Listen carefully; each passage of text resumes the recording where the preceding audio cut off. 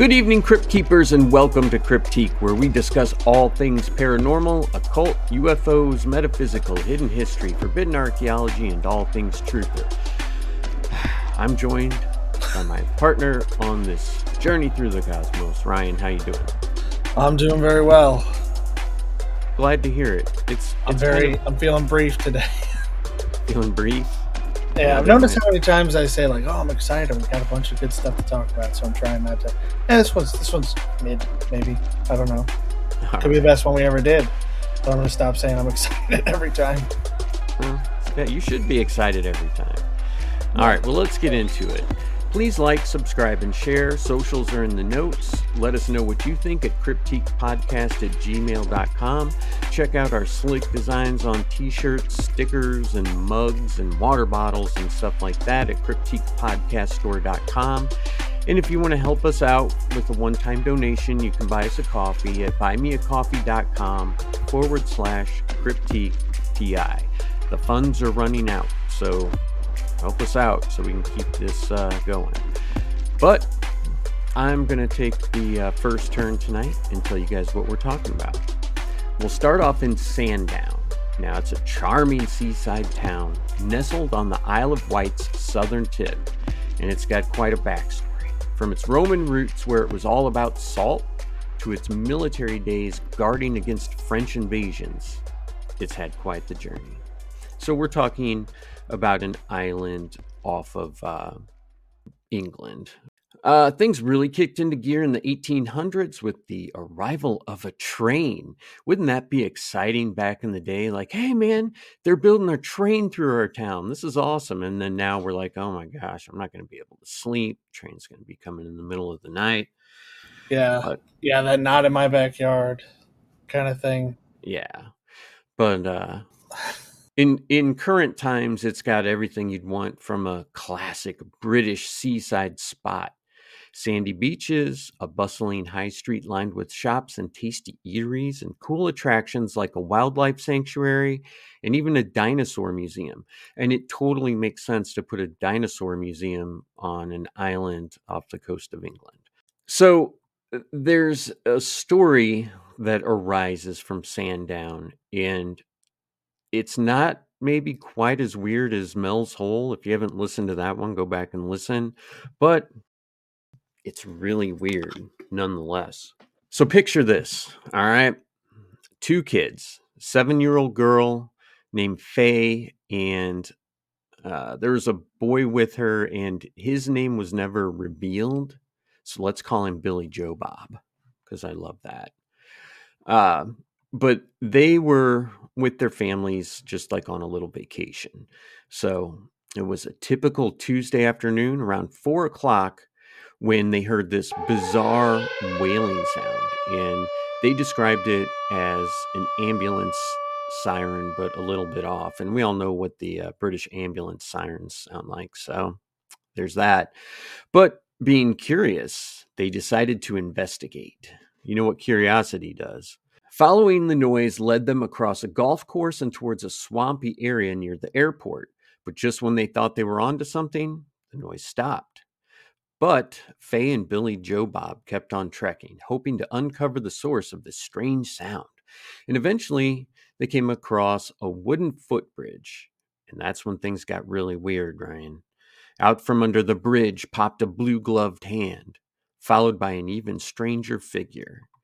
This figure seemed to be struggling with a book, and they were dropping it into the water and splashing around to retrieve it.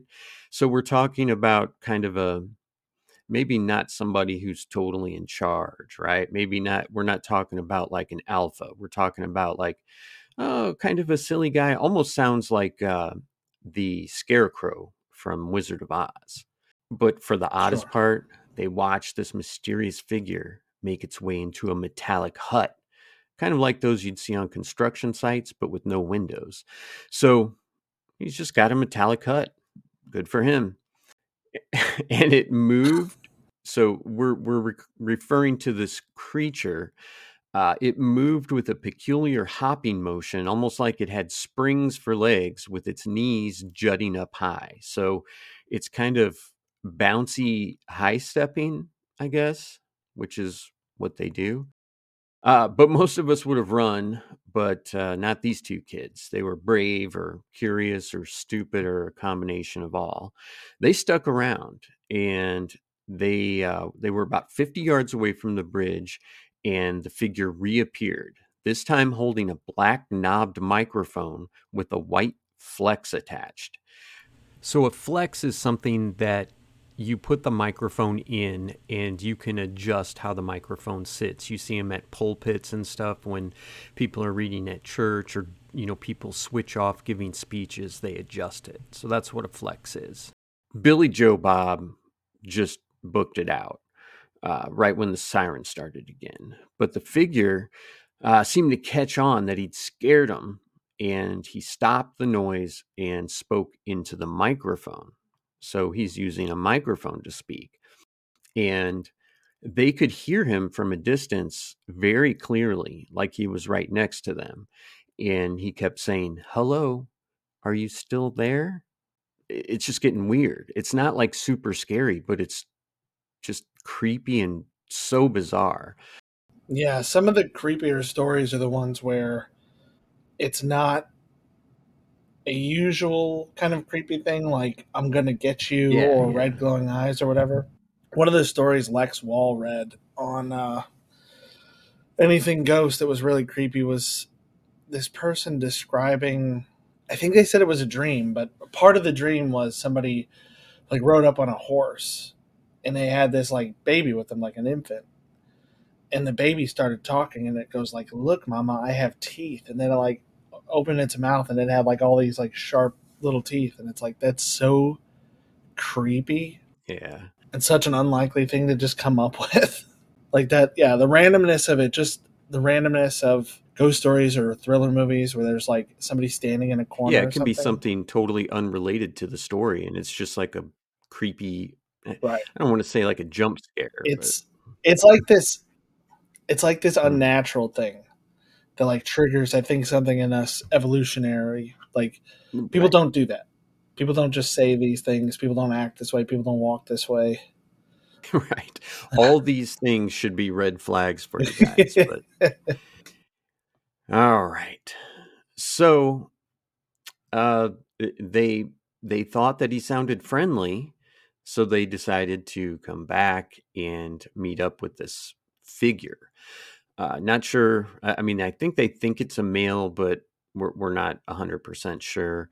But yeah, they decided to go back because of a friendly voice. So we'll see how things turn out in this. But if you just happen to be a kid listening to this show, don't ever go with any stranger, even if their voice sounds nice, even if they're dressed up and they've got your favorite Disney T-shirt on or anything like that. It's not normal, and don't mess around with stuff like this, especially this, because we have no freaking idea. It's like this guy may be trying to hide something, but just doesn't know how to try and be normal. But anyway, so they got closer, and this thing was about 7 foot tall with no neck, and his head just kind of sat straight on his shoulders. Uh, so let's talk about his outfit, what he looked like. It was kind of a mishmash of colors and shapes. It was like a yellow hat, and we're talking about almost like a pointed old school clown's hat that had a like a black knob on top, like a puffball type thing, I'm thinking. Yeah, like a, what do they call that? A pom pom? Yeah. That's right. Pom pom. Good job. So, Okay, uh, I'm doing something. yeah, this creature had a green tunic with a red collar, and of course, wooden antenna sticking out of its hat, because we all know how wood does for antennas. It almost makes me think like he just like collected this stuff and thought like, oh, maybe I'll just use these sticks and tell him it's antennas or whatever. But it's just so weird. Yeah. So this thing had triangle eyes, a square nose, and lips that looked like they were carved from wood. and there were random round markings on his cheeks and a fringe of red hair falling onto his forehead. So it's almost sounding like a painted scarecrow or maybe a doll from back in the day that had rosy cheeks and stuff like that. So this creature had wooden slats sticking out from his sleeves and trousers. Wooden slats. I mean, now it's sounding like a marionette, right? I was kind of getting a picture of like a haunted Pinocchio. Yeah. Although Pinocchio would be pretty terrifying if it wasn't drawn by Disney animators. Right. So as they approached, Sam... So did I ever say the name? His name, if you want to look up pictures or anything, is Sam the Sandown Clown. So he whipped out a notebook and scribbled in big letters, "Hello, I am All Colors Sam." And Faye read out the message, and of course they were just more confused, like, what the fuck are you talking about? So it got weirder. Sam started talking, but his lips didn't budge. So I guess wooden lips aren't very effective. They had trouble understanding him, but despite his odd communication, they did have kind of a conversation. They asked him about his torn up clothes, and he casually said they were his only duds. So that's a cool term. When they questioned about this white hue of his skin, things got even more crazy. They basically just straight up at this point, they're like, "Are you a man?" And he replied with a firm no. And just when they thought they had it figured out, they asked if he was a ghost. And he gave the response, "Well, not really, but sort of." When they asked him point blank what he was, Sam hit them with a vague, "You know." So, I mean, this sounds like a terrible police interrogation, right? Like, "What the hell are you?" Meh. What? Yeah, it's like, what's that scene from the 40-Year-Old Virgin where they tell him just answer every question with another question? Like, what are you looking for? I don't know. What am I looking for? So right now there's two kids about 7 years old talking to a super creepy 7-foot clown marionette with wooden lips that writes in a book and speaks through a microphone. Little confusing. So he sketched out what he called, quote, "like him," end quote, looked like, hinting that there were more Sams out there in the world. And Sam said that he was terrified of humans and scared of being attacked. Now, that could be totally true, or that could be a tactic for somebody who's trying to, abduct kids. "Oh, I'm so scared right now." You are playing the victim. You're playing the one that's scared. You're playing the one that, and then when they, get close enough, like, oh, you grab them and throw them in your van. So right now, I'm still looking at this as a possible attempted abduction. But Sam said he would not even lift a finger to defend himself if it came to that. I don't know. It's a bizarre thing to say. Like, if something happens to me, it just happens and I'm going to accept it. So that's pretty weird. What do you think? Yeah, I don't know if it's something maybe to try to set you at ease. I don't know why you would say something like that. Yeah, it doesn't seem like the kind of information that would occur to you, to a person, to volunteer. I mean, that's all I can think of is it's to set whoever they're trying to get at ease. Like, oh, I wouldn't hurt anybody even to defend myself. And I know these are kids that are reporting this, but it sounds like most of his conversation is kind of out of context. Like, he's not really engaged. It's kind of like they say something and then he says something, Yeah, almost like it's not like trying to talk to somebody who's on the phone already and you think they're responding to you. It's like, that's kind of a response to what I said, but I feel like you're talking to somebody else saying something else. Right. Like, "Hey, did you have any trouble getting into work tonight?" "Oh, baby, I'm going to be home later." Okay. Well, why would you call me "Oh, you're on a fucking microphone and your hair's covering it." Damn, I thought I was special. I thought you were talking to me. But... I thought we finally took that next step. Buckle up, Ryan, because things are about to get even more bizarre after a quick break.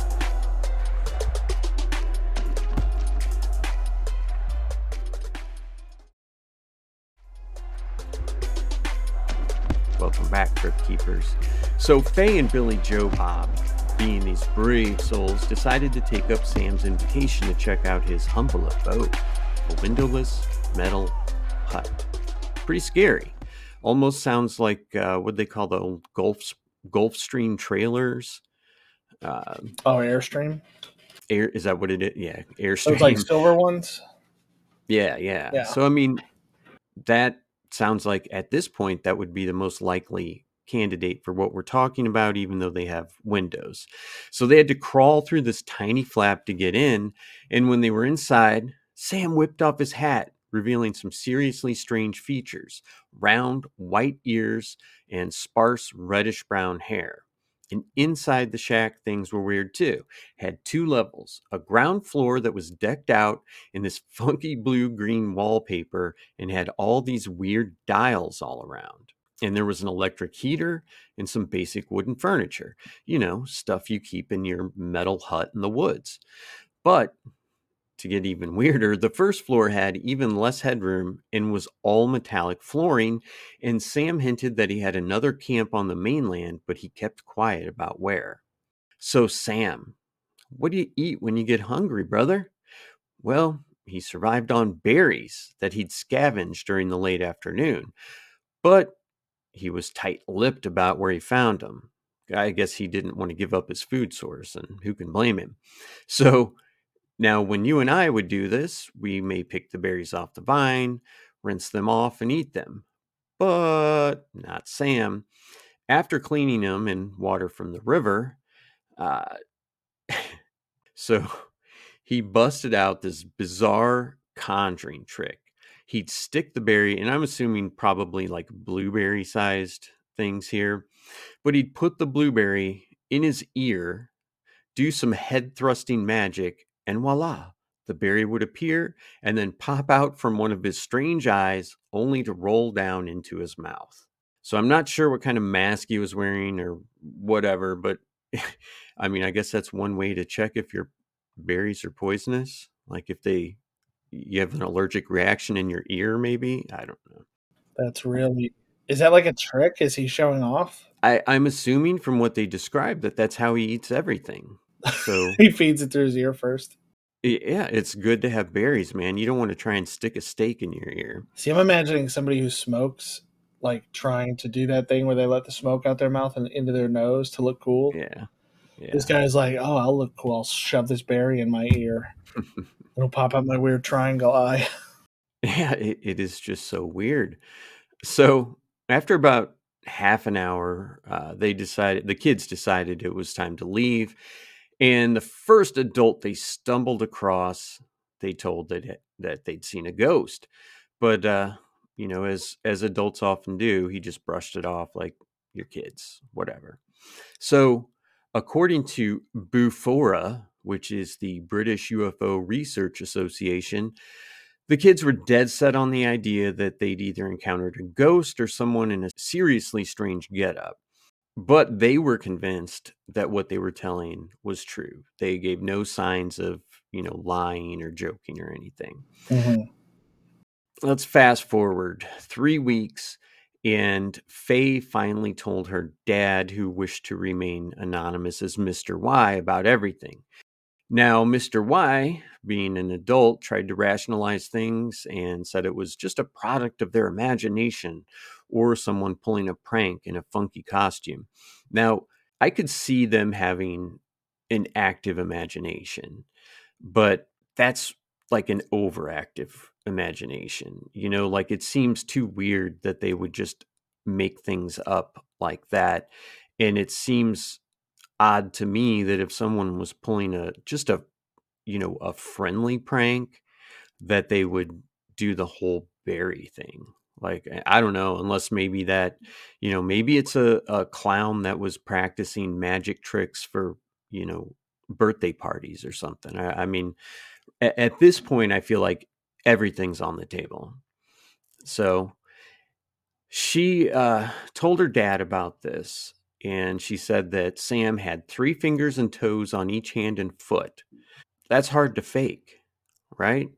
I mean, you could hold on to like a wooden slat or have like some sort of like small stilt, maybe like a drywall stilt that you're walking on, something like that. Mm. But if you're using these metal appendages, which apparent or wooden appendages, sorry, which apparently he had to use his hands and fingers if he was riding and, collecting berries and stuff like that, articulating things with these 3-finger wooden hands. That's super bizarre. Yeah. Yeah, that is bizarre. Even if you I had like toys as a kid, you probably did too, Oh yeah. where it's like a skeletal hand or a robot hand, and there's like a pulley for like your two, like your pinky and your ring finger, and then independent Yeah. ones for your index and your middle. Like I had those as a kid, and those you could get Mm. pretty good, but like you would never trick anybody. You would never really be able to use it well enough. A Yeah. kid would probably be like, "Oh, there was something wrong with their hand; they couldn't grab stuff." Just pointing out like something somebody might try to use to debunk it, like, "Oh, you can get toys like this." Sure, but hard to use efficiently, especially if it's both hands. Yeah. Well, if you're writing, I mean, I could see, I mean, I know what kind of toy you're talking about. Maybe you could just throw a picture up on the I could screen when probably you find one, yeah. produce it. But like you're saying, I mean, you may be able to like pull all the fingers and hold like one of those big crayons, like something like that. But you're not going to be able to like hold a pencil or a pen like you normally would. And you would have to be pretty darn good to be able to pick up a blueberry and stick it in your ear. I mean, I don't think that could really be done with one of these toys that you're talking about, unless this guy, you know, Just spent was a just way ahead some, of us in yeah, technology, and he's like, I'm going to make a fake arm with this. yeah. But Mr. Y, Faye's dad, had his own experience, and that made him take her story a little bit more seriously. So maybe there's a little bit more to this Sam character, but let's go back 3 years earlier to Tuesday, October 20th, 1970, when Mr. Y was cruising towards St. Helens on the Isle of Wight, making his way from Shanklin to Ryde to catch up with a buddy. Now, on the road, something caught his eye to the right, a massive, multi-lit, what he called, quote, aircraft, hovering low over the marshlands around the River Yar. Mr. Y wasted no time in pulling over to get a better look. Now he noticed a wide ring of 7 or more lights, each one shining like a bright red cherry with splashes of turquoise and white interspersed. Despite this encounter, not a peep of sound could be heard. So we're looking at something that looks like it is some sort of aircraft, and at this point it's unidentified, and it looks like something that would be making a lot of noise, but it's not. So Mr. Y, watched it for a while and then just started driving. I mean, there's only so long that you can sit and watch something if it's just sitting there and you don't have a camera or video camera or anything. But in any case, he got in his car and drove off, and this craft decided to play tag following parallel to his car. Now, that's how he described it to Bufora, playing tag. So I don't think there's any part where he says like it came down and touched his craft or whatever. I think he was just using it as a description of like, hey, this thing was, keeping up with me. And eventually it ended up just stopping and hovering about 300 yards behind him and rotating. So obviously you would feel awe, you would feel curiosity, you would probably be a little bit scared. And so Mr. Y pulled over again and got out of his car and whipped out his trusty torch. And I love that the British call flashlights torches. So if you hear that from someone from the UK, know that they're talking about a flashlight. This guy doesn't have like, a wooden torch that's, soaked in fat or something like that. But this Bufora article doesn't specify if or what he was trying to signal with his flashlight, but he may have known Morse code or something like that. That's what I'm thinking anyway. And I think everybody knows SOS and Morse code, but I don't know if that's something you want to, give to an alien craft, because they might be like, oh, you're in trouble? Well, we'll come and save you. You can come on our ship and, whatever. But in any case, the mysterious aircraft kind of stuck around with Mr. Y. When they finally reached his friend's place, this object was playing peekaboo between the treetops. So, hiding under them and then raising up to see them. But it eventually disappeared. It vanished into thin air, and that was the end of that encounter. But their weirdness didn't stop. So after that initial encounter, Mr. Y found himself spotting single balls of red light hanging stationary in the sky or following him around, almost as if they were keeping tabs on his movements. All right, so we're going to fast forward to March 1st, 1972, and this is between 9 and 10 p.m., and this same gentleman, Faye's father, Mr. Y, found himself perched on the cliffside at Compton Bay, and there was an unexpected tidal surge, and he thinks it may have been caused by some underwater craft lurking beneath the waves. And from where he was, he spotted two eerie yellow lights peering up at him from just 40 feet away, lurking not far below the water's surface. That's scary. I get creeped out when you see these posts on Facebook where they show, like an alligator looking up at you just from under the water and stuff like that. So that's what it brings to my mind. And that's a creepy feeling to see that. Like, that what's under the water, you can see, a couple inches of it, but it's like 12, 15 foot long. This thing could have been 100 feet long, peering up at him. So super creepy. He described them like the eyes of a monstrous sea creature. And so the tide eventually receded, and he got out from his little perch. So he scrambled back to his car and headed home. And, obviously that's something that would stick with you. But when Mr. Y's daughter had her own bizarre encounter with Sam the Sandown Clown a year later, he couldn't help but empathize with her. So drawing from his own experiences, he began to wonder if there could be a connection between what both of them had experienced. And after his initial doubts, he couldn't shake the feeling that Faye was not making up the story. So he shared it with Bufora, and his belief was that Faye might have been drawn into some sort of alternate reality created by this mysterious figure, Sam. So Sam did mention that he just constructed the hut they encountered, and, I guess he mined some silver or some iron. I guess he could have taken the pieces from a junkyard or something like that. But the way he made it sound was like he had created it out of things he had found. So Faye mentioned to her dad that this so-called ghost, two nearby workmen, seemed completely oblivious. So when all this was happening, there were people working near these two kids, and they had no idea, apparently, because if you're out working and you see this thing, you're going to react. Now, your reaction may be to see what the fuck it is and be like, get off our golf course, get out of here. It could be scared. They could run away. They could call the police. But if you see the creature I've described, you're not just going to go on about your day, right? You're not going to be like, oh, I got to get this sand trap clean, so maybe if he's still there afterwards, I'll check it out. What would you do if you saw something like this and you were just, out for a walk or mowing your grass or something? Maybe try to wake up. All I can think of is like the old Looney Tunes stuff where they're like, I look at my water bottle, like, oh, maybe this ain't so good.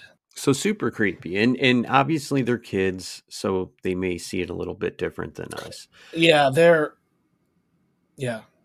I keep thinking about the fact that kids don't exactly have the language to convey some of what they see. It's kind of like with the ancient alien theories. Like maybe the stuff that we're interpreting one way is just because we now have language to describe things that they wouldn't have been familiar with back then. 100%. So it could be that way. It could be. I don't think it's like, oh, here's the easy explanation for what they were actually seeing, but we might not be getting the most clear picture. Agreed. So Mr. Y decided to go see where Sam's house was. And I mean, I think if it was me, well, I know if it was me, if it was my kid, I'd be like, stay here, tell me exactly where it goes. I'm getting to the bottom of this. Now, a little bit differently, here in Missouri, at least, you can take your 9 with you wherever you want. So if I'm going to see what's going on, I'm taking my firearm with me, taking a camera, a phone, and trying to get to the bottom of it. But when he gets there, there's no metal hut. There's no signs really of Sam at all. And that would either make you think, maybe they were imagining this. Maybe they were making it up, but not Mr. Y. He's like, see, they were taken into a different reality. So, was there a connection between Sam and the UFO sightings made by Mr. Y? He thinks there is. But Sam the Sandown Clown is super duper duper. You could add as many dupers as you want. Strange, bizarre, and that's why it fits in here. So, let's unpack some of the possibilities. Sam as an alien. So, given the story appeared kind of, well, in a UFO journal and around the same place where, alien ships or what's believed to be alien ships have been encountered. So it's something that we have to look at. Is he an extraterrestrial? His unusual appearance and behavior fit the bill for an otherworldly being, but it's, how can I say this without hurting people's feelings? It's almost like maybe if he was an alien, like he was some goofy kid alien, like not an adult, but still, skilled enough to live on his own. But his actions and words make me think of a child. And if he's an alien, maybe he's an alien child. I don't know. Where do you sit on that as him as an alien? Yeah, well, that's an interesting idea that it could be an alien child. That's, that's a thing that pops up in Star Trek every once in a while. Like they run into a super advanced being whose behavior doesn't make any sense, and they realize it's a child of an extremely advanced or highly evolved race. Like they assume that with the power it has, it's an adult, but not necessarily. So that could be the case. I mean, I'm thinking about the description of it, and the alien thing could make sense. I mean, we talked last time about the number of colors men versus women can see in some of the more extreme cases. Mm-hmm. And it's possible that some of the bizarre aspects of its outfit, or it's just sort of the way this thing is put together, is because they don't know what they look like to other creatures. Maybe we can see colors they can't, or see things in a different way. Could be that the kids are interpreting parts of a functional outfit as something that they're really not. Yeah, the alien thing, I'm kind of leaning towards a little bit more now than I was. Like if you combine alien not knowing how it looks to humans, kids not having the language to describe it, and then again, kids maybe misinterpreting what it's doing. Yeah. Like, oh, it put something in its ear and it came out its eye and went into its mouth. I mean, who's to say that they're not anthropomorphizing a little bit? Maybe it's a nostril instead of an eye. Who knows? Yeah. Like you can look at a car and be like, that car has an angry face. Because we anthropomorphize, like the headlights are like eyes, the grill's like a mouth or a nose. So that's 100% true. That's a good idea. Another thing that crossed my mind is if it is an alien child, maybe he just is dressed up to be goofy because he thinks it's a neat thing. I mean, I had cowboy outfits I dressed up in. I had military outfits I dressed up in as a kid. I never had a scarecrow clown outfit, but who knows? Maybe that's they maybe it watched Wizard of Oz and said, the scarecrow's the least threatening and kids love Wizard of Oz. So I'm going to try and be that guy so I can just make some friends. So, I mean, it doesn't sound like he had any nefarious plans because, he had them in his, silver UFO hut, as Yeah. they call Yeah, it. he had them under his control and didn't really do anything too nefarious. All right, so Sam is a ghost. Faye and Billy Joe Bob were convinced that Sam was some sort of wandering spirit.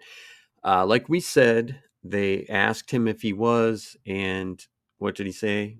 Well, sort of, but not really. So it's worth noting that he did say that he's not a ghost, but did say in an odd sort of way. That's super open to interpretation. Um, and maybe he wasn't sure what a ghost was. Maybe the kids weren't 100% sure what a ghost was. But I think we can rule out kind of the replay of an energy. It's not like a replay where he's doing the same thing, like walking down the hall every night at midnight. Right. Right. Not a residual kind of thing. Yeah. So I don't know. I mean, we always have to look at, and again, we have to look at the end because nothing bad happened to these kids. But I could see, like a demonic entity being like, oh, I'm going to appear as something cool and fun and non-threatening. And if they had said, oh, he tried to tie us up, or he tried to tell us, like, eat these berries, or, jump off this cliff. It's fun to, cliff dive, or, Yeah. If it acts like Pennywise, it's yeah. bad news. Yeah. So, I mean, I kind of rule out ghost, but anyway, Sam is a human. So it's possible that Sam was just a human with unconventional traits or behaviors. So he could be someone who's severely mentally disturbed, Yeah. which makes it fantastic that the kids got away. Or he could be, someone with special needs, because that would be a reaction that I would expect from someone possibly with severe Down syndrome or something, not to be mean in any Or way, but just to be odd and maybe think like, oh, if I put this mask on, it makes my friends at school laugh and they think it's silly, so maybe these kids will like it too. Or it could be substance abuse, or just being weird in general, like us. Of course, I would never do that, but what do you think? Possibility of it being a human? I think it's a possibility, but it being 7 feet tall or whatever, however you described it, Mm. the fingers, I don't know. It would be an oddly specific hoax that you'd have to Yeah. practice all the time to be able to do. I mean, And to if do you're it using just one, for a couple kids, to just yeah, be like, these kids are going to have a weird story to tell forever. That's kind of a weird motivation for this hoax. yeah, and certainly if it was just a human, these other workers that were out there would have recognized it because they would have heard the siren too, and it would have been really close to where they were at. So I've got to rule out human because there's no explanation if it's a human why these workers didn't notice. Yeah. All right. And how about a shared hallucination? We talk about, um, Like mass hysteria and stuff like that, or yeah. being affected by some kind of environmental thing like a gas or mold or spores or whatever. But Yeah. I mean, I guess it's possible they could have eaten some mushrooms and didn't mention it. There's so much in play here that we're not going to be able to come to a real determination as to exactly what he is. But what do they call it? Folie à deux, where two yeah, people share the same hallucination.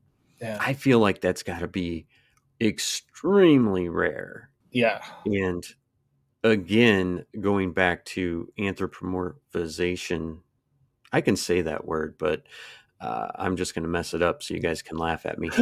Um, but even though it's two kids, if it was something like, they were in the woods in Oregon, and they said they saw a Bigfoot, but they just saw it walking between a couple trees 100 yards away, I would say maybe you guys both thought it was a Bigfoot, but it was probably a bear. You know what I mean? Mm. Like, to me, I could see that as a shared hallucination, a folie à deux, if you will.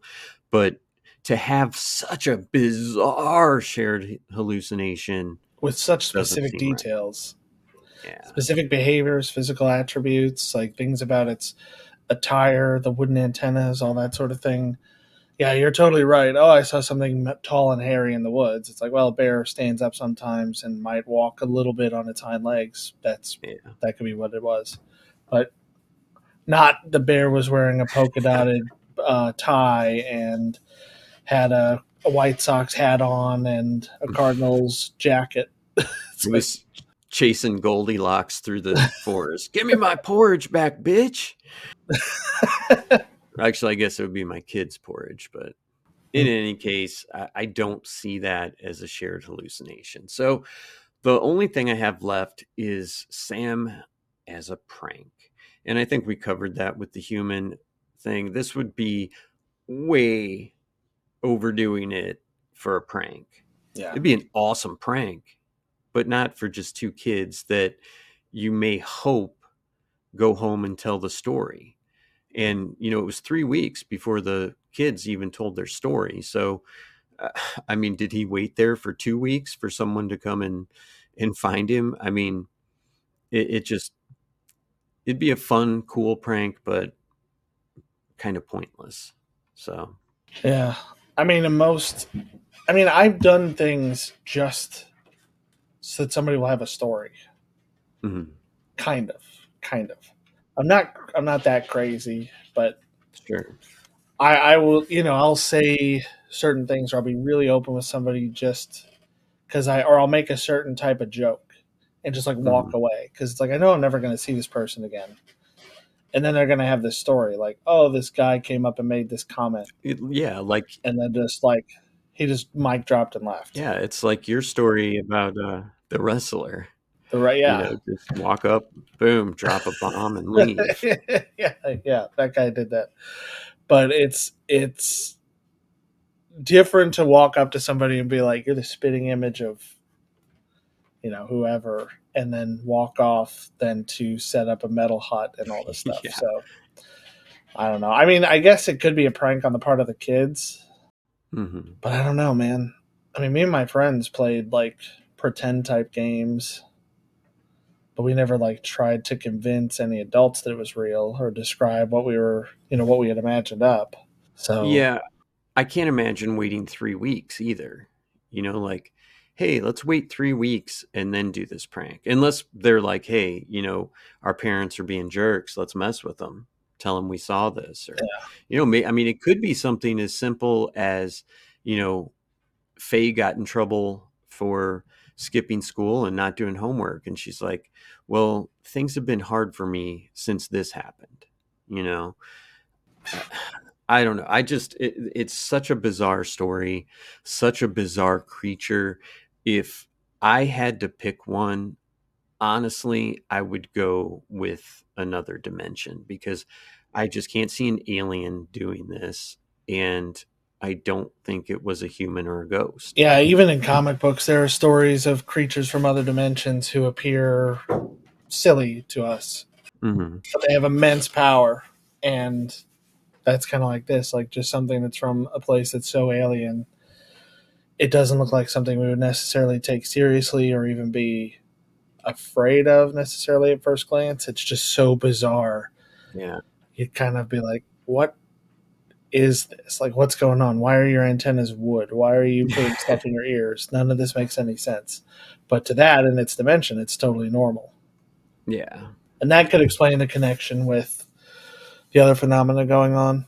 Like, it's part of the same sort of incursion or reconnaissance or whatever's going on. Yeah. So, I mean, I think that's what I got. Different dimension. Guys, remember, never trust a clown, whether they're dressed as a clown or not.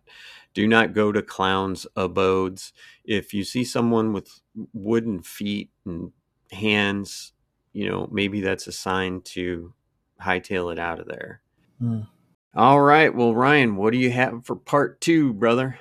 So initially I wanted to talk about Mcpike Mansion, and I can give, kind of a brief history of it. Mcpike is, I was hoping, a little bit more documented. It's a mansion in Alton, Illinois, and my understanding of its history is that Henry Mcpike purchased the land in, I think, around 1863, and by 1869 had built this house there. And I've seen it. I've driven by it. I didn't know what it was at first. And there have been stories about it. I mean, it's been investigated. I think ghost hunters might have been there. I know ghost shows, ghost documentaries, all that kind of stuff have taken place there back in the early 2000s when they had those really hokey ghost story shows. Not like they've gotten a whole lot better, but they've done episodes about like weird experiences that people would have there. And the house has recently been pretty well renovated. It's now on the Register of Historic Places, or whatever the term for it is. I think I might have the National Register of Historic Places, I think is what that's called. But it's been bought by a family. They've been trying to restore it. They're trying to kind of turn it into something. And what I found about it was kind of uplifting a little bit. I mean, the history of it's not super clear. Henry's wife died in, I believe, 1867 before they were ever able to move into the house. But he did live there until about 1910. And we're talking about the Mcpikes right now, right? The name that the house is Yeah. We're going back to the Mcpikes. Okay. So his son lived there for some time. And it's not clear. Henry Mcpike died in 1910. His son lived in the mansion for a while longer. We don't know how long. And it was abandoned at some point. It looks like in 1925 it was purchased by somebody who used it to rent out rooms until about 1945. And I don't know. The house was basically ransacked. A lot of the furniture, the probably metals and certain woodwork were taken out of it, things like that. And the family who own it now came into it through an auction. They just happened to see this piece of property for auction, and they wound up buying it with the intention of restoring it. And one of the cool things I've learned, because I've been in Alton a lot and I've known people that live in Alton, as they started to try to restore this and it was covered by the local news, people started bringing things back. That's something that I heard from the owners of the place was like, as word got out that we were trying to restore it, people would come in and say like, oh, when I was 15 and now I'm 50, I took this. That's cool. I took this book or this clock or this like piece of marble from something, and they would bring it back. So there are certain pieces in the house that are maybe not original, but historic and came from it. So it's really cool, and there are a lot of people saying that there are like a dozen ghosts in it. People tell stories about being in the wine cellar and hearing people walking around them or hearing the sound of the gate opening and closing, but there's nobody there. But there's just not that much meat to it. There are ghost tours and things like that, and Alton as a city is known for being haunted. So I know Why is that? Because it does seem to be haunted. But what did they do? I'm going to get into what they did, but a girl I know because she dated a buddy of mine, we were all talking one night, and she was talking about growing up in Alton and that her family for a little while lived in these apartments that were super haunted. All these strange things happen. They'd see people. They would feel kind of like these influences and oppression and things like that. And they came to find out that, as with a lot of Alton, there was a Civil War prison. And when the war was over, that prison was torn down, and the limestone was used in a lot of foundations. It's used in a lot of retaining walls. It's a very hilly area. So there's a lot of these little structures meant to kind of retain the soil and stop erosion. There's a lot of cobblestone streets still there, like just a lot of stonework. Beautiful town. It is, yeah, and a lot of it is just still the way it was. A lot of exposed stonework, and that's what they attribute that to, because the theory is that limestone in particular sort of absorbs spiritual energy. And I even read before, because I looked at a house there, and realtors knew, houses beyond this date, there's no chance that they have that stone in them or around them. But like houses from X year, like from 18 whatever to late 1800s, maybe very early 1900s, there might still be some of that stone somewhere in its construction. Is there a discount? I mean, they're relatively inexpensive houses, honestly, for what you get. Anyway, it's a really cool town. It's a really cool house. I would recommend that everybody kind of do their own research on it and maybe try to find some of these hokey old shows, because they are pretty fun. But the other topic I wanted... let me throw this in real quick. Maybe we do we get some more listeners aboard and we do a live episode from there. Yeah, or you can just record an episode from there. Yeah, you can reserve it for whatever you want to do there, including paranormal investigations. So that's pretty cool. But the other topic I wanted to talk about was one of your recommendations, something you wanted to cover, which is the Avrocar. Well, you can tell us all about it after a quick break.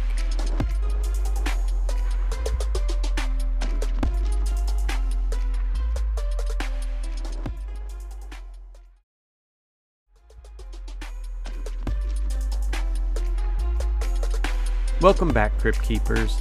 Tell us about the Avrocar. And I'm sure a lot of people will probably recognize it if you're watching the YouTube video. But I'm going to run some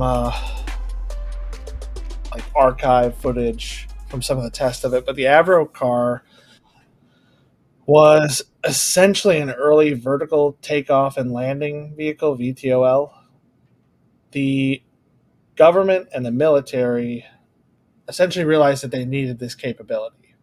The thought was, after World War II and the invention of the atomic bomb, that if there was another major conflict, it was likely to start off with atomic weapons and massive destruction.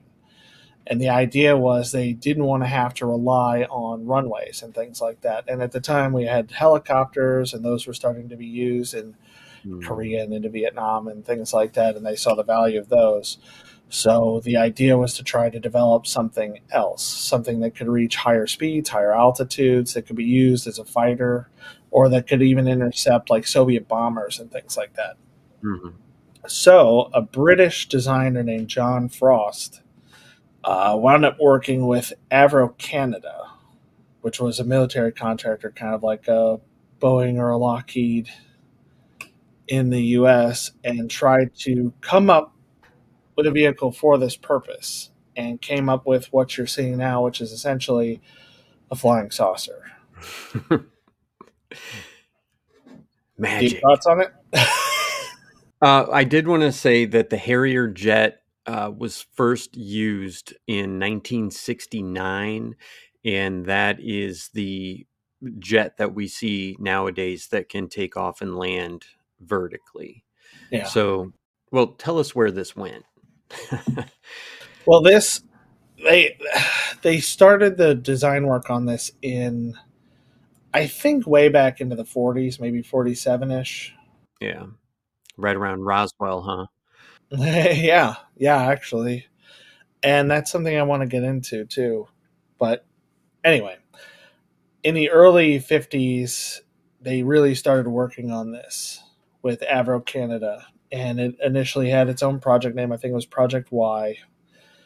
And the idea was to build a vehicle that would use two different aeronautical effects. And I'm probably referring to these wrong, but go ahead and correct me in the comments or email us, whatever. But the ground effect, as I understand it, is sort of the principle that causes a cushion of air to form under a vehicle, either through its propulsion or by the wings being close to the ground. So essentially, an airplane, it's easier to sort of hover close to the ground and take off because of the high pressure between the ground and the wings, or between the water and the wings, or whatever it is. Makes sense.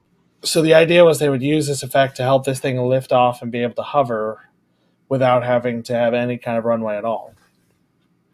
And then the other effect is I think it's the Kawanda effect. I'm not sure if I'm pronouncing that right, but essentially it's the tendency for fluids and gases to kind of stick to a surface. It's the same effect that causes it to be that if you try to pour soda out of a glass bottle, it will kind of stick to the bottle and run down it instead of going in the glass. And that is really where this UFO flying saucer kind of shape comes from. They wanted to create something where they could use that effect and the shape of the vehicle as a whole to direct the exhaust and the propulsion gases, so that they could kind of use the whole thing like a control surface. And initially, Frost had a really probably very dangerous design for an engine, a new kind of engine. Essentially, the vehicle would be much bigger than what we're seeing in this test footage, and the pilot would be in an enclosed cockpit in the middle. And with a jet engine, you have the stages that are in a line in the engine. In his version, as I understand it from looking at the blueprints I was able to find in the sketches, the whole vehicle was kind of an engine, intending to blow that propulsion gas out the bottom. But that means the driver, pilot, whatever, is surrounded by fuel tanks, and then surrounded by combustion chambers, and then by all the workings of it, which potentially is extremely dangerous. But the issue that they ran into was Avro did not have the amount of money that they needed to make this thing work. So as they got into the 50s, they started kind of shopping the idea around to the U.S. military to see if there was interest there. And there was. The U.S. definitely wanted some kind of fighter that could, like the Harrier, that's basically what they wanted. They wanted something that could be used for troop transport, for combat, for all kinds of purposes, and they wanted it to be relatively inexpensive. So in the end, they wound up using off-the-shelf parts, like off-the-shelf, from other military contractor type companies. And essentially using pre-made jet engines did away with some of the benefits of this shape, but the idea still was this was the best shape to create that air cushion. And they had the intention by 1955, and again, everybody email me in or comment if I'm wrong, the Air Force had thrown some funding into this, and by the end of it, they had spent $10 million, which is probably a lot more in today's money. I probably should have done the conversions, but they had the intention of this operating it up to Mach 4 and being able to reach altitudes of 100,000 feet. And they went through several designs, several different models. They wound up developing pretty ingenious sort of mechanical gyroscopes to help balance the vehicle, since it was sort of pushing all this gas out through the center, and they had to figure out a way to balance it on the end of that. But that's ultimately where they started to run into problems. In some of this footage, you might be able to tell as the vehicle's lowered to the ground, it's creating that cushion of air that it's hovering on. But the higher it goes, you can sort of envision the cushion of air that's lifting it getting thinner and thinner. And some of the pilots reportedly said it was like trying to balance a plate on top of a stick, but you're on the plate while you're doing it, and you can't see where the ground is or what's going on very well. And ultimately, it had to be discontinued. It was never able to really take off very well because of these stability issues. I mean, you can see here it's essentially acting as a hovercraft without a Yeah. skirt, Yeah. because the skirt on a modern hovercraft keeps that cushion in place. So you can have a great level of stability, but it was just never all that useful. Yeah. And within about 10 years, by 1961, the program was canceled. Part of that is because of the heat produced. They found that to give it more power, the heat that these engines would produce, they would use three of them. Initially, they wanted to use either Frost's custom design, or they would use, I believe, 6 jet engines with a pilot in the center of it. And the heat in the tests with that was so extreme that it was already to the limits of what the metals in the craft could handle. And it was pretty dangerous for the pilot. I mean, It looks essentially, like this it. thing would have been almost glowing red. It would have been so hot if it was flying around. But yeah, I think it only ever achieved like 35, 40 miles an hour, something like that. And it was eventually canceled because so much money was put into it. But it is shown to have contributed valuable information about just aerospace in general. But I do kind of wonder. I mean, just taking a conspiratorial look at it, they went on with this for 10 years. And I feel like the government has a tendency to cancel things a lot quicker than that. If we look at things from a political standpoint, almost every time a new administration comes into power, which is every 4 to 8 years, typically 8, because the incumbent usually wins, a lot of what the previous guy did gets thrown out the window.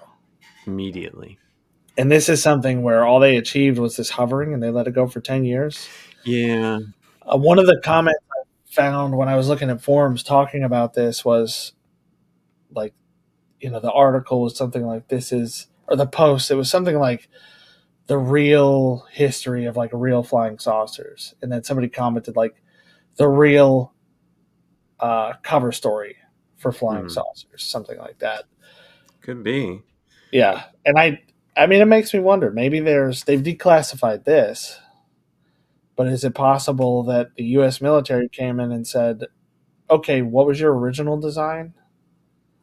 Like the way you really wanted to build this, the way that makes this Yeah. shape make sense, let's build that.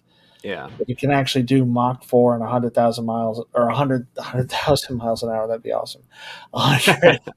100,000 feet of altitude.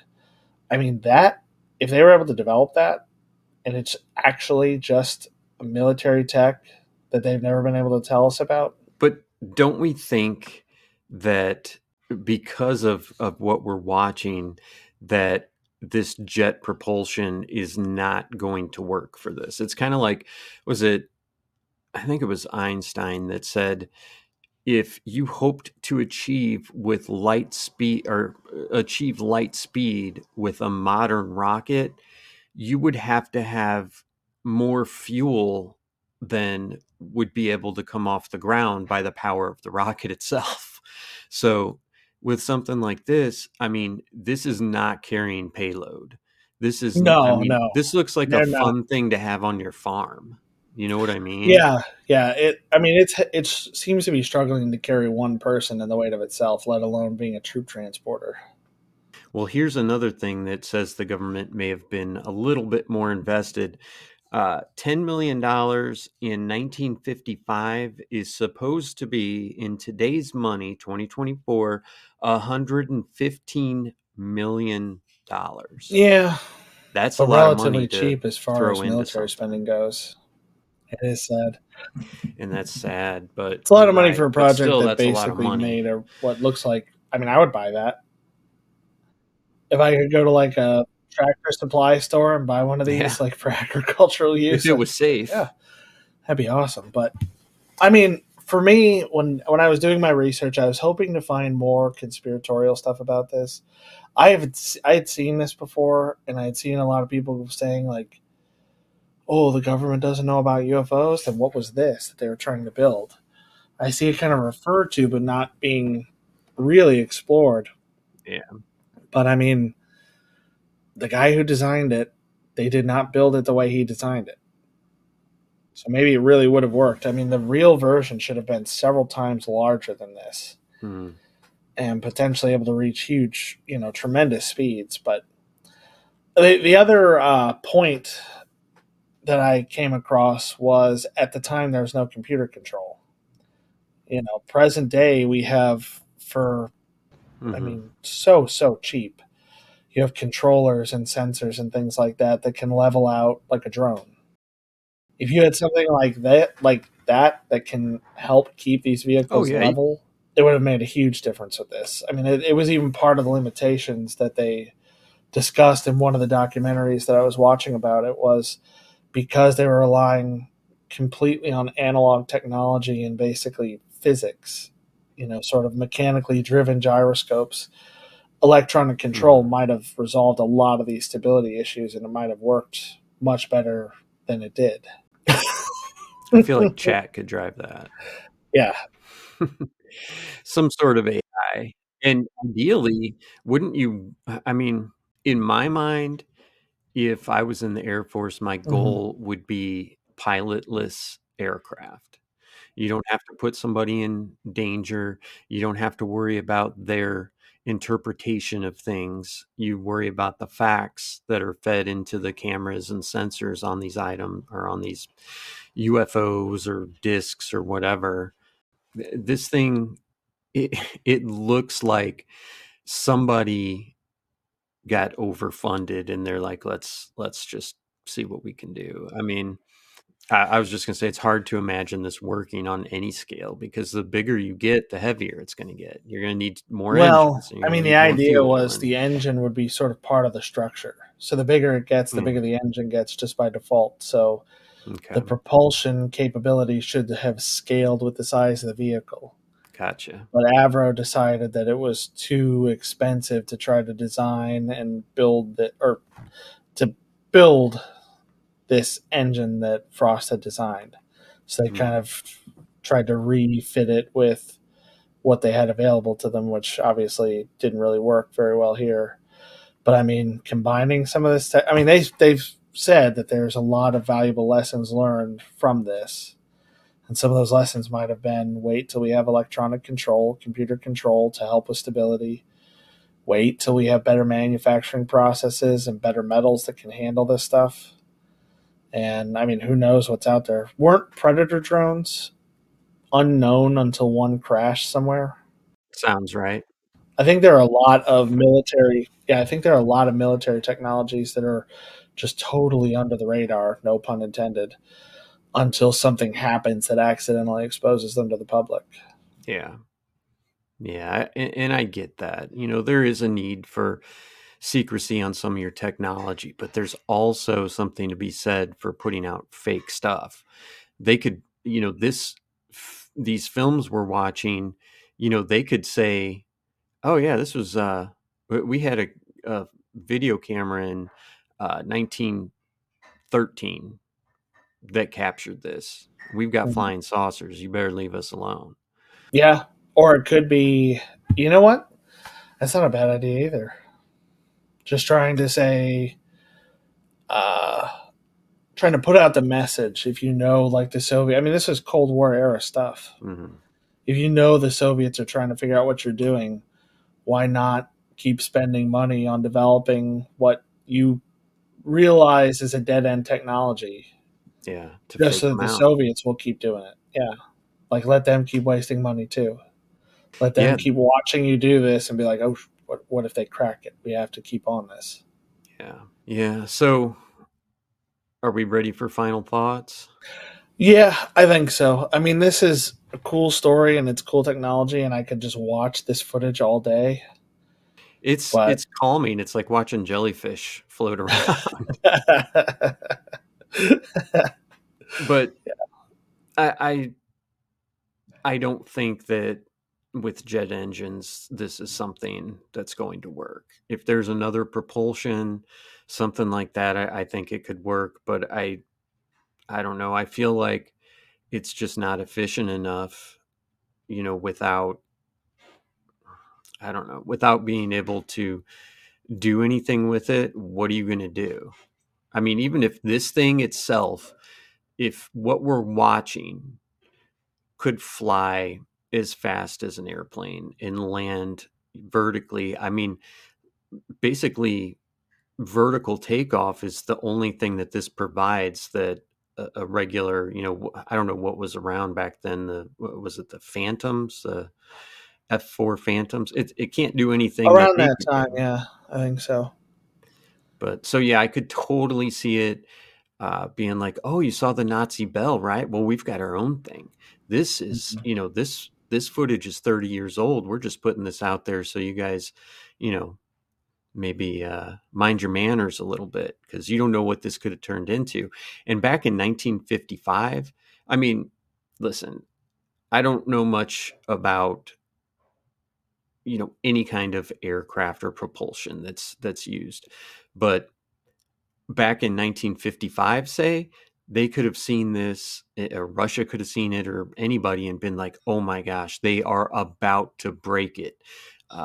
Yeah, maybe we just send the US a nice letter saying we're going to play nice from now on or something. Mhm. But I don't, and we haven't seen it come out. I mean, we have drones now that are just extremely efficient, and it feels like this technology is the drone technology is what's going to carry us forward, and not a flying donut. Yeah, the version. Okay, so this is according to Wikipedia. I'm looking at the Wikipedia article while we're talking about this. Mm-hmm. So this thing was 18 feet in diameter, 3 foot 6 inches tall, because you're kind of sitting in it, sticking out of it. Mm-hmm. It The maximum speed estimated was 300 miles an hour. The actual speed attained was 35. The estimated range was 995 miles. Actual range was 79. The service ceiling, meaning the highest it can go and perform as expected, was anticipated to be 10,000 feet. 3 feet was its actual service ceiling. Now, I could see something like this being effective to a certain extent if it had, another lift system that maybe popped out. Like, hey, you want to go, you can vertical take off and land. If you can get to, maybe 100 feet or whatever, you can pop those wings out and have some extra lift and Yeah, get. and they did apparently experiment with versions where they added fins or tails, things like that, to kind of stabilize it as it moved faster, but stability and safety seem to still be the main issues. But I think it's a really cool vehicle, and I think it's a Mhm. cool kind of throwback to, I don't want to say when military stuff was fun, but it's like when it was just so, when it was cool to see things come out that were so different. It to me, it on a much different scale reminds me of when I was a kid and new devices would come out all the time. Like a new thing that did this, a new format of, whatever, of Oh like yeah, when like tape. CDs first came out or mini Yeah. disc or things like that. And it's like, oh, this cool new technology. And now everything is an app or a phone that's slightly better or a laptop that's slightly better. And it's gotten so boring. And in the last couple of years, it seems like some companies are starting to create gadgets and devices again. And it's kind of the same with this. It seems like with computers and simulations, we've gotten to a point where we've pretty well figured out aerodynamics, Hmm. and everything's sort of iterative. And you don't have anybody being like, let's make a flying saucer.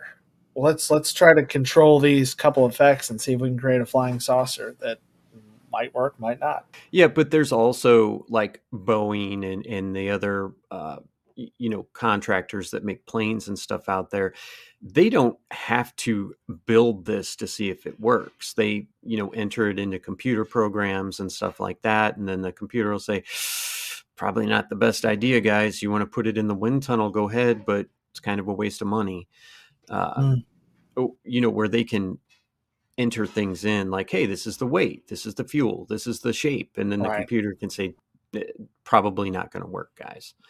So it saves them a lot. But I mean, what do I know? There could be, these things could be all over Antarctica, pulling out relics and, Atlantean stuff. Who knows? It's a cool thing. I would love to have one. How much would you pay for one if you had, say you made 150 a year and you knew you were going to have this job as long as you wanted? How much would you pay for an Avrocar? And I'm not talking like collector's item purchase. I'm talking like own to drive around your property. Oh, if I was making 150 a year, probably 30. Sounds about right. I mean, people pay that for like those Polaris off-roading vehicles and those slingshot things and stuff like that. It's crazy, man. Like, you can buy a well-kitted out like Honda Accord or a 3-wheeled go-kart with no roof. It's kind of ridiculous. And those side-by-sides, I realize people need them on farms, and people that hunt need them because they need to drag the deer out of the woods and stuff like that. But when I was a kid, man, dune buggies were sand rails. They looked fast and they were cool. And then now it's like side-by-sides that are, $25,000. And it's like, I don't know, give me that sand rail. You want to take that 1600 cc engine out and drop a, like a VW turbo in there or something. Right. That would be cool. And I feel like you could do that for like $12,000. So yeah, different times. Yeah, the good old days. All right. Well, I guess that's all we've got for you tonight. Please like, subscribe, and share. Socials will be in the notes. Let us know what you think about all this stuff. Let us know what kind of format you like. If you like a long format where we go on a deep dive on one topic, or if you like it if we split it up, or if you want Ryan just to do the episodes from now on and me just to sit here and look pretty, let us know at cryptiquepodcast@gmail.com. You can check out all our cool stuff, and there's a lot of cool stuff, at cryptiquepodcaststore.com. And if you'd like to buy us a coffee, you can do that at buymeacoffee.com/cryptiquepi. And going back to the Mcpike mansion, remember, haunted houses serve as reminders that some mysteries defy explanation and that the paranormal is a force to be reckoned with. Good evening, Crypt Keepers.